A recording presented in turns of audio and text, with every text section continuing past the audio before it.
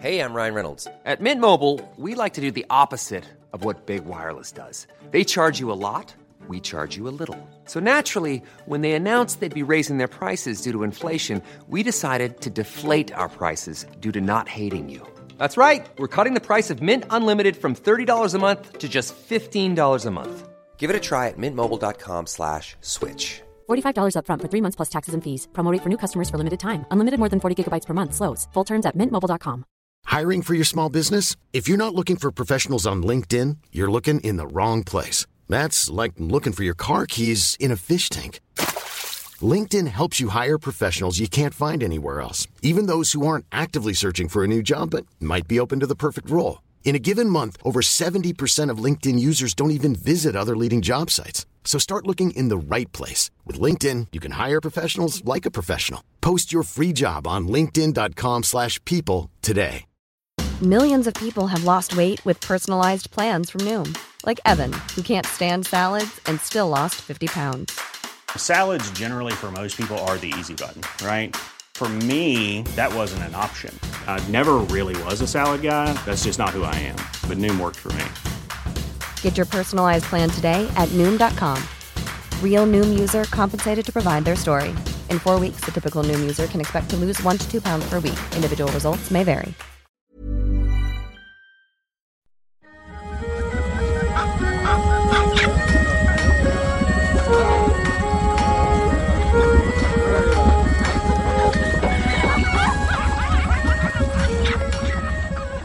On Friday early as may be, take the fairest apple from a tree.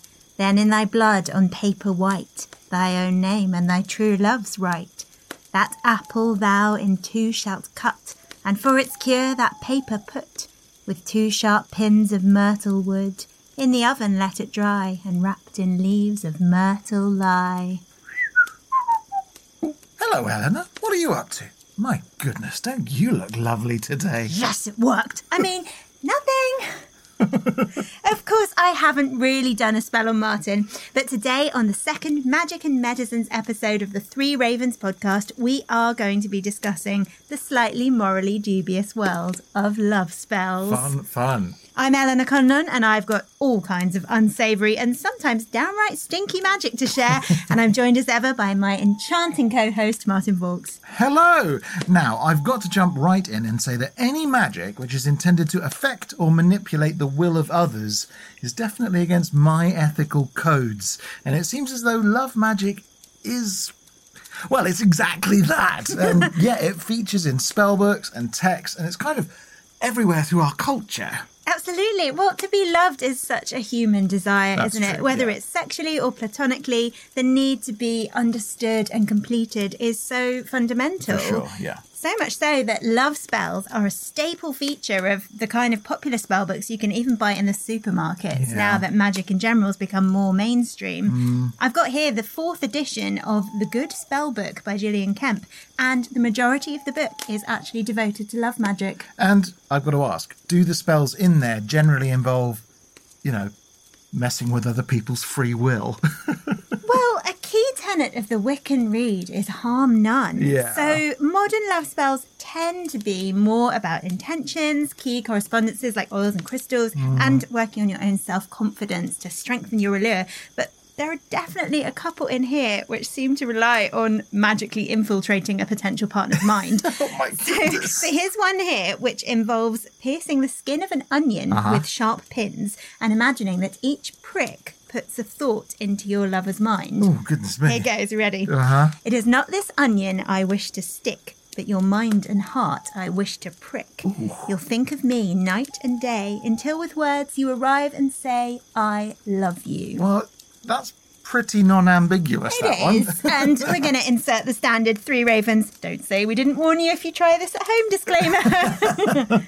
Now, from my perspective, I'm thinking there are lots of correspondences with romance in modern spell work. I'm thinking about rose petals, probably quartz crystals, lavender oil, all that kind of thing. Now, I'm sure I remember reading a love potion recipe, which was basically just kind of a combination of those things. Yeah, and I mean, at the very least, you'd smell very nice. Well, maybe that's the plan. You know, my delicious lavender scent brings all the boys to the yard.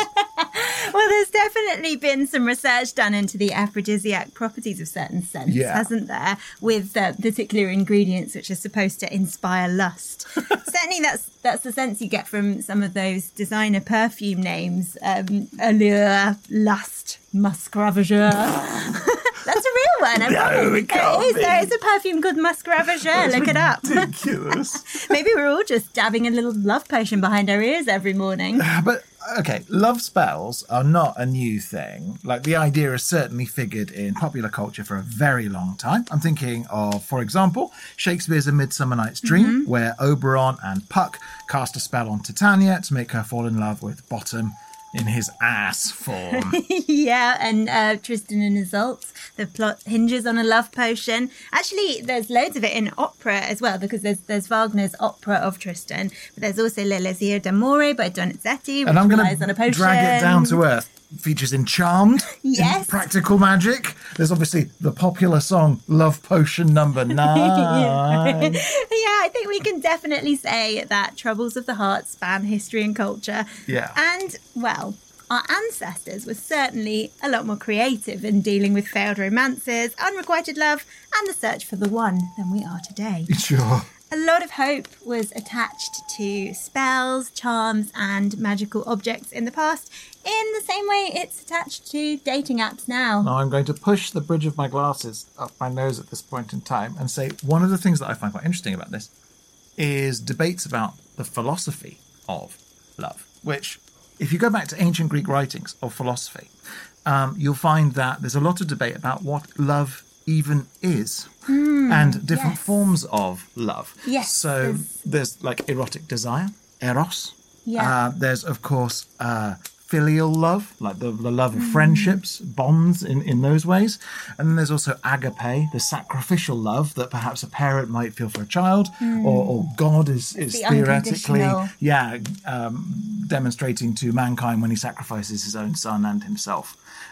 In the crucifixion. So, yeah, you've got kind of those three, like that model of love. So when you think about love potions, they're often a little bit, in a way, in my mind, a bit sort of simplistic or blunt about what they're trying. What kind of love are you after? What does love even mean? You'd have to be very specific, wouldn't you? Yeah. I think it tends to be romantic and sexual love. Yeah, tends to it's be that the focus, I erotic think. desire.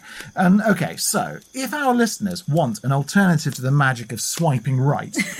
Its own kind of magic, I'm sure. Yeah, how can history inspire us? What can we learn? So, archaeologists have discovered cuneiform tablets dating from 2200 BC in what is now modern-day Iraq, featuring love rituals and details of erotic magic, so very old. Well, now that is significantly more interesting than what they found in the remnants of the Hittite Empire, which is just extensive tax regulations and records. Just a bit more fun. But a really amazing ancient source is a series of texts known as the Greek magical papyri, which are actually Egyptian, in the final tradition Classic, of saying something's foreign to make it seem more exciting. And these were created sometime between the 2nd century BC and the 5th century AD. So there's a series of texts that they were added to across that time. Well, colour me intrigued. Tell me more, tell me more. Well, for those who love the weird and slightly grotesque spells, often involving acts of violence perpetrated on small amphibious creatures, the papyri do not disappoint. They're also, and I find this really charming, divided up a little bit like BBC Good Food recipes. Oh, yeah? You know, so there's easy and more effort. All right, well, okay, let's start easy then. Give me an easy one. What's an easy so love if you potion want recipe? to get a certain woman at the bath, all you need to do is rub a tick from a dead dog on your privates. Now, I gotta say, that doesn't really appeal to me. But, all right, maybe if that's easy mode, perhaps there'll be something a little bit more pleasant in the kind of more effort section. Well, so for a spell which blows its own trumpet as the irresistible love spell of attraction, you need to use fish blood to write a spell invoking love demons on the skin of an ass. I'm assuming the skin is no longer attached to the ass, although that is not made clear. As you next have to wrap it up in vetch, the herb, and hide it in the mouth of, wait for it, a recently deceased dog. Okay, I'm going to ask, what is the correlation between dead dogs and the flames of passion? Alas, lost to the swirling mists of time. We may never know. If anyone has any suggestions for us about that, we'd love to hear them. If I was going to take a guess, I'd think it would be because dogs are faithful, right? So they're like your companion. So perhaps there's something about companionship and dogs and maybe something sacred about them in that regard. But I don't know, it's pretty macabre, isn't it? I can sort of see that. And I suppose, if the dog's dead, it will keep the thing you want to hide in its mouth. A living dog wouldn't. It would drop it and go and pick up something more interesting. Much more interesting, indeed. So much more palatable is a beautiful wearable charm which doubles as a snazzy piece of jewellery. Ooh, what does it look like? Like the one found in 1935 in Northumberland, which is a gold ring dating from Roman Britain, engraved in Greek with the words, "The love charm of Polemius." Now, this seems a little bit more my speed. Yeah, a little bit more stylish and less to do with dead canines. And is there anything more to it? Or does it just say, the love charm of Polemius? Yeah, that's it. So you've really got to put a lot of trust in Polemius that he's given you a good charmed ring there. Oh, but did it belong to Polemius? I'm not sure. Do you think Polemius himself wore it and it made him there's very a alluring? certain amount of sense there. Because I like the idea that maybe there's been some metallurgy done, right? So the gold ring is actually imbued with some other things that are formed into a ring and then worn on the finger. And then that's it. As long as you're wearing it, then Polemius is very hot, very saucy.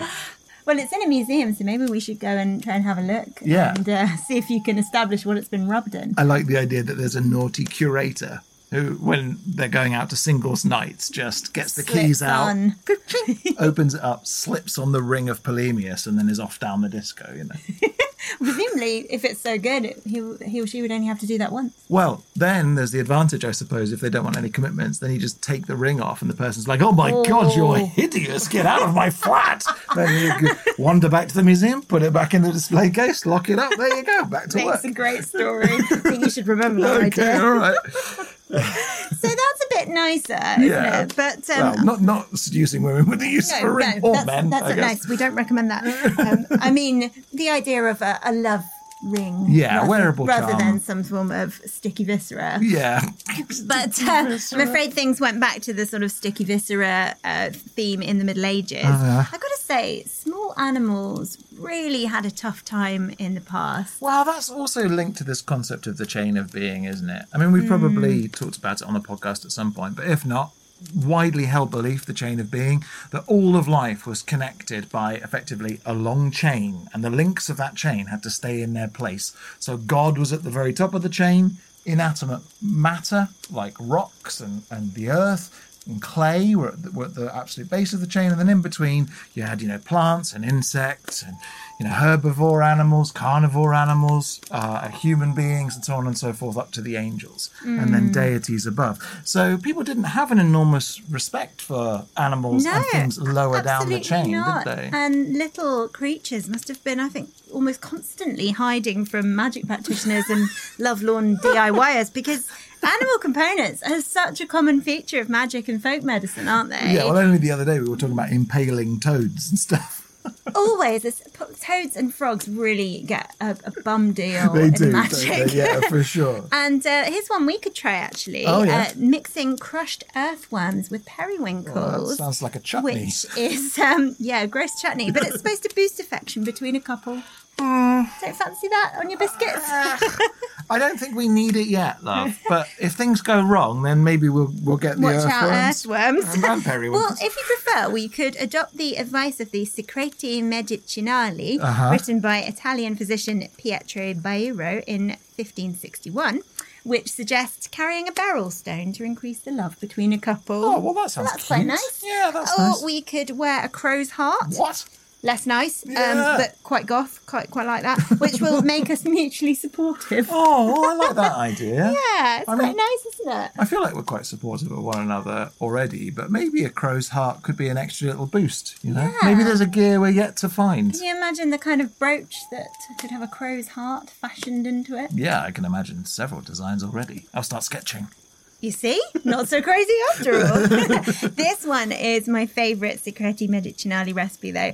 Take a pair of swallows born in August. Okay. Bake them alive until they're shriveled. Oh, my And then goodness. grind them into a fine powder. Oh. Why, you ask?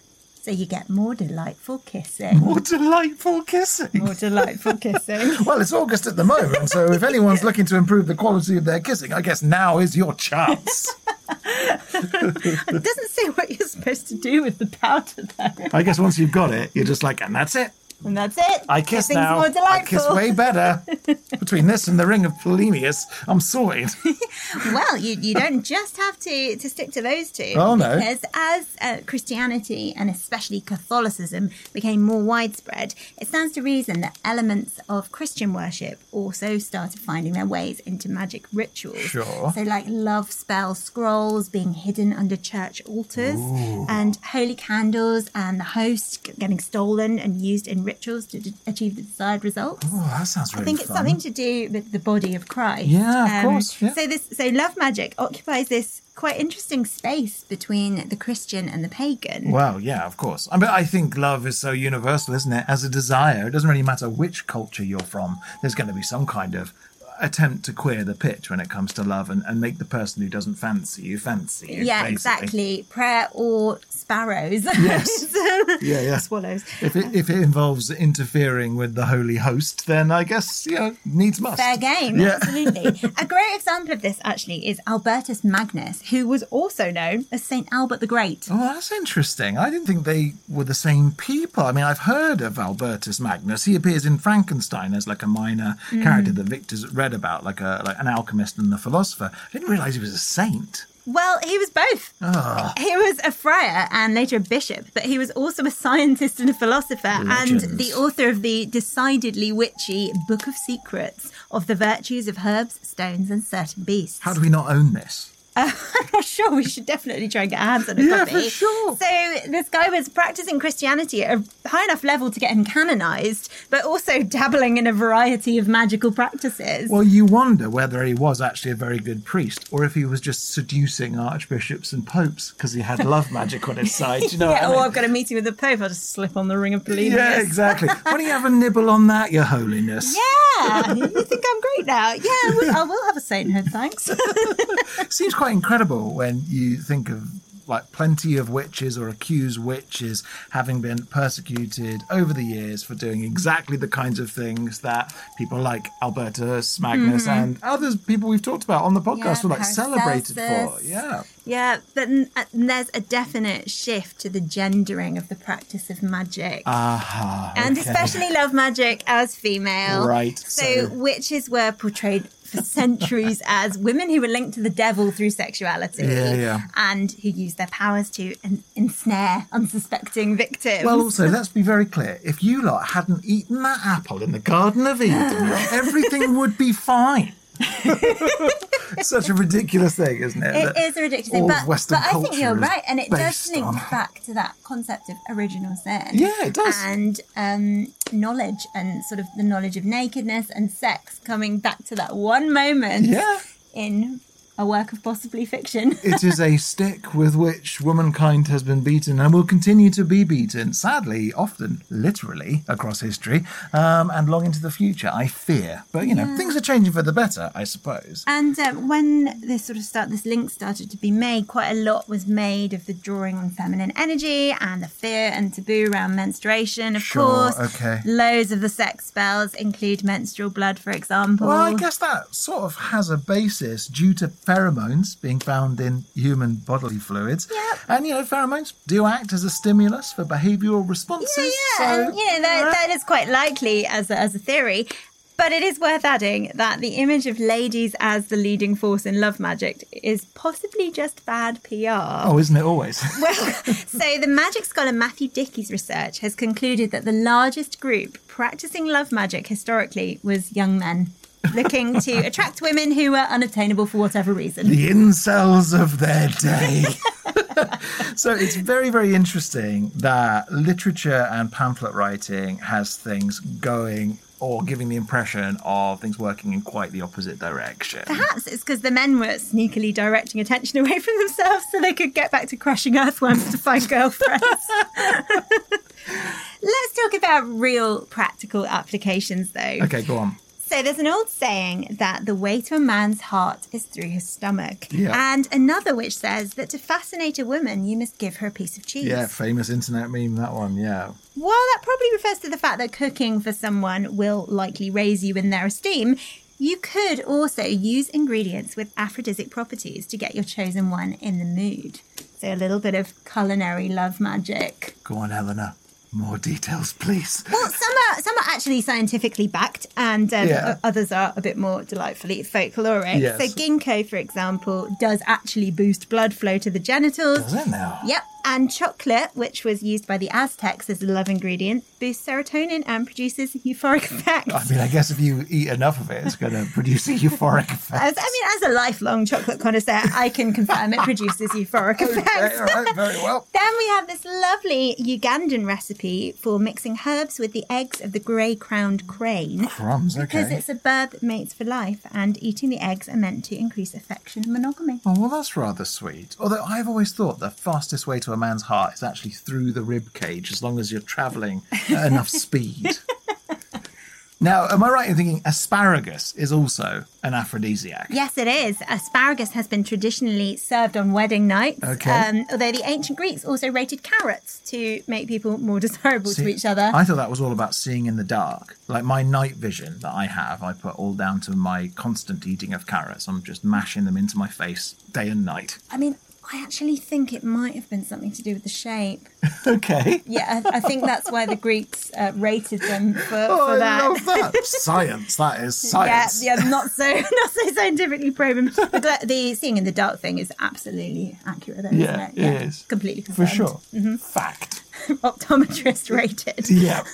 Blueberries get used in Finland to make a Lappish love potion. Oh, really? And in Africa, the bark of the yahimba tree can be steeped and drunk as a tea, and that is supposedly an aphrodisiac too. Well, I mean, most of that sounds a little bit tastier and more appealing than dead dogs and crows' hearts. I'm just going to say that. Yeah, it definitely does. Well, if you don't fancy eating aphrodisiacs with your evening meal, something that's super interesting at the moment is actually neuroscientists are trying to develop something which I think definitely classes as a love potion. Oh, yeah, the natural philosophers of today. The natural philosophers of today, the neuroscientists. Yeah, okay, go on. So they've managed to establish that when you fall in love with someone, a unique effect occurs in your brain chemistry. So oxytocin and vasopressin are released to kind of activate a dopamine rush. Yes. So you feel that joy. So like a real effective love potion, which doesn't involve compromising any little animals, could actually exist by combining those chemicals. See, I find that terrifying. I find that a really scary idea, that suddenly you just be able to synthetically make people fall in love with one another. I mean, you could synthetically reproduce the chemical reaction that takes place when people fall in love with each other. Yeah. You probably couldn't make them like each other. Yeah, I mean, I think it's even more of a minefield than unregulated AI, frankly. Okay, yeah, I do too. So come St. John's Day, I'll be trying this instead. Okay, go on. Put a frog in a pot with small holes in it and place it in an anthill. Anthills again. All right, go After the ants have reduced the frog to a skeleton, grind it with bat's blood and dried powdered flies. What? Shape it into pellets and add to the food of the person whose love you most desire. Okay, Yum, just yum. setting myself a little reminder not to eat anything on or around St. John's Day. I make no promises.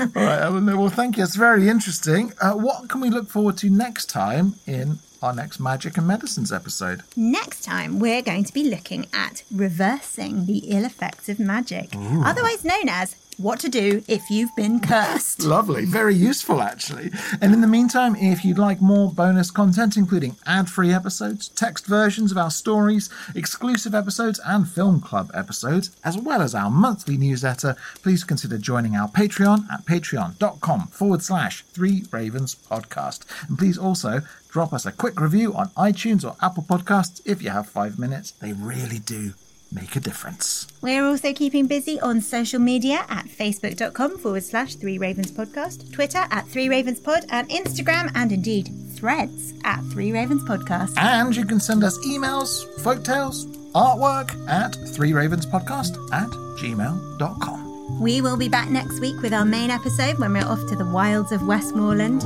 and our second Three Ravens bestiary, where we'll be wearing our ear defenders to protect against the woeful wailings of the banshee. Well, until next time then, while our love spells wriggled and jiggled that way, we'll go this way. And remember, don't whistle till you're out of the woods. Our theme song is the traditional folk ballad Three Ravens, performed by Ben Harbour and Eleanor Conlon, and our logo is by Ollie James Dare. The Three Ravens podcast is a Rust and Stardust production, produced by me, Martin Vaughs. Thanks for listening. God sent every gentleman, such hounds, such hawks, and such leman, with a down, derry, derry, derry, down, down.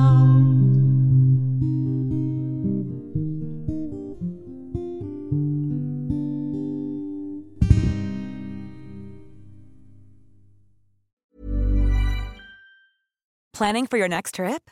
Elevate your travel style with Quince. Quince has all the jet-setting essentials you'll want for your next getaway, like European linen, premium luggage options, buttery soft Italian leather bags, and so much more. And is all priced at 50 to 80% less than similar brands. Plus, Quince only works with factories that use safe and ethical manufacturing practices. Pack your bags with high-quality essentials you'll be wearing for vacations to come with Quince. Go to quince.com/pack for free shipping and 365-day returns.